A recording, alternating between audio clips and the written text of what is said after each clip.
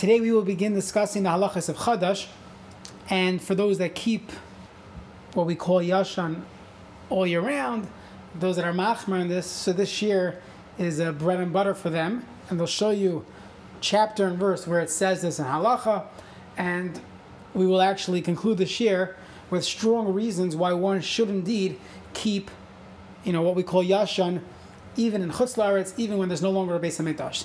And in the subsequent shiurim, we will discuss why many, if not most, people in America do not keep Yashan. So the reality is, it's a pasuk in Chumash. So let's go to Parshas Emor. So in Vayikra, Perek Chav Gimel, pasuk Tes, the Torah says, "Vaydaber Hashem Moshe Lemor, Daber Bnei Yisrael, V'marta Leihem Ki Sevoyu La'aretz."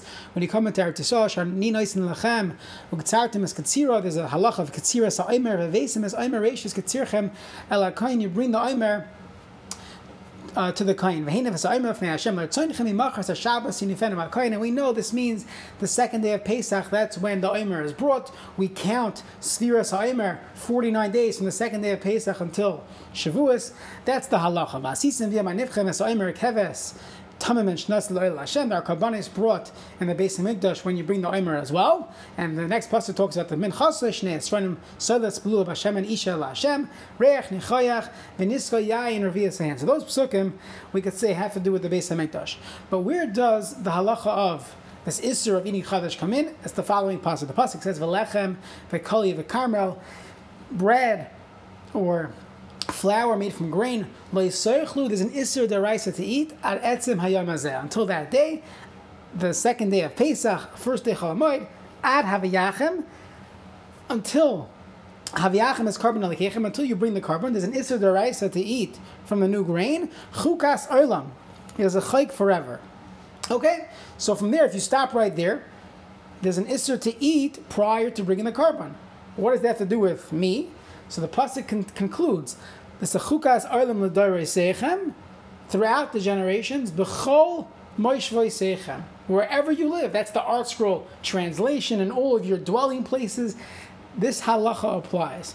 So if you take the pasuk at face value, the Torah says that until the carbon is brought, one is not allowed to eat from the new grain.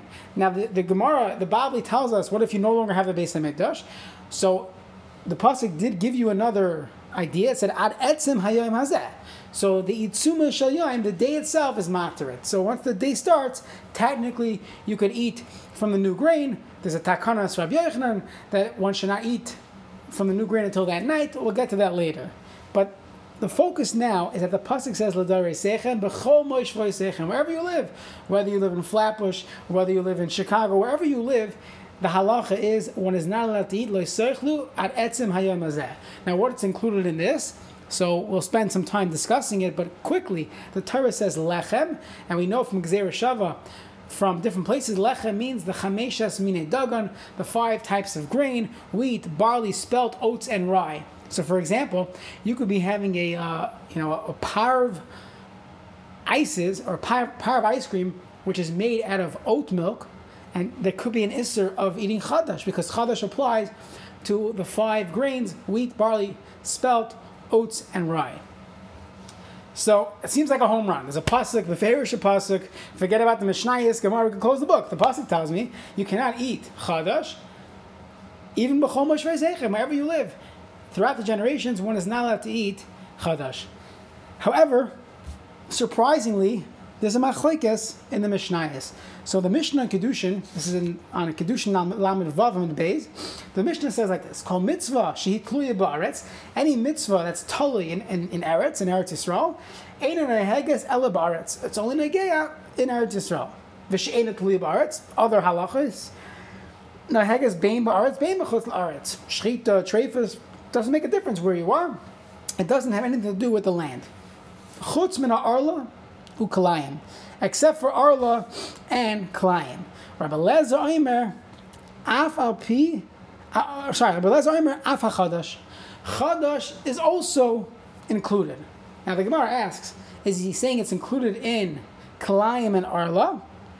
That Kalayim and Arla, even though they're Tali Ba'aretz, there's still, a halacha is, by Kalayim and Arla, we keep it even in Chutz La'aretz. If you grow a peach tree right now, you decide I'm going to plant a peach tree in my backyard, you live in America, halach is you cannot eat from that tree for 3 years. It's called arla. Now typically it takes many years for the fruit to grow, but halacha is arla applies even in Chutz La'aretz. So when Rabbi Eliezer says Afa Chadash, is he saying it's included in the first part of the Mishnah or the second part of the Mishnah? So the Gemara goes back and forth on this, and the Gemara concludes that Rabbi Eliezer is coming lahachmir. Rabbi Eliezer says l'chumra palik. He's saying no, that Chadash applies even in Chutz La'aretz, and that's how the Gemara concludes. Now either way, it would have been a machlokes Tanakama and Rabbi Eliezer. Rabbi Eliezer is machmir, the Tanakama is meko. So what we thought was an open and shut case that Chadash applies even in Chutz La'aretz based on the pasuk, we indeed actually have machlokes. Rabbi Eliezer says yes, it applies in Chutz La'aretz, while the Tanakama is meko that Chadash does not apply in Chutz La'aretz.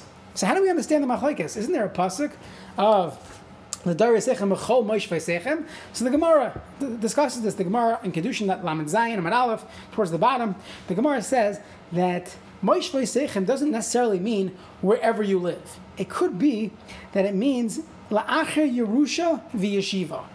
It took many years for Klal Yisrael to settle in their specific land. Meaning we got into Eretz Yisrael, there was many years of dividing the land and settling the land. So perhaps once those years were completed, then there's this chiyuv of Chadash. But until that point, it's not yet Moish V'Yisechem. You're not really dwelling in your official place.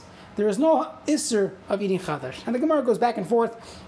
Is this true? Is it not true? But either way, that is the machlokes between the Tanakama and Rabbi Eliezer. Tanakama holds B'chol Moish V'Yisechem means only once we finally settled in the land.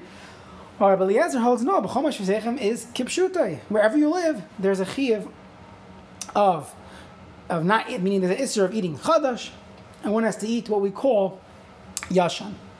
If you look throughout Shas, perhaps in Navi as well, there are many indications that the Yidden brought the Karban HaOmer that first year when they entered Eretz Yisrael. So it's a kasha on the Shita of the Tanakama. But either way, the Gemara, the Mishnayos bring it down as a machlokes.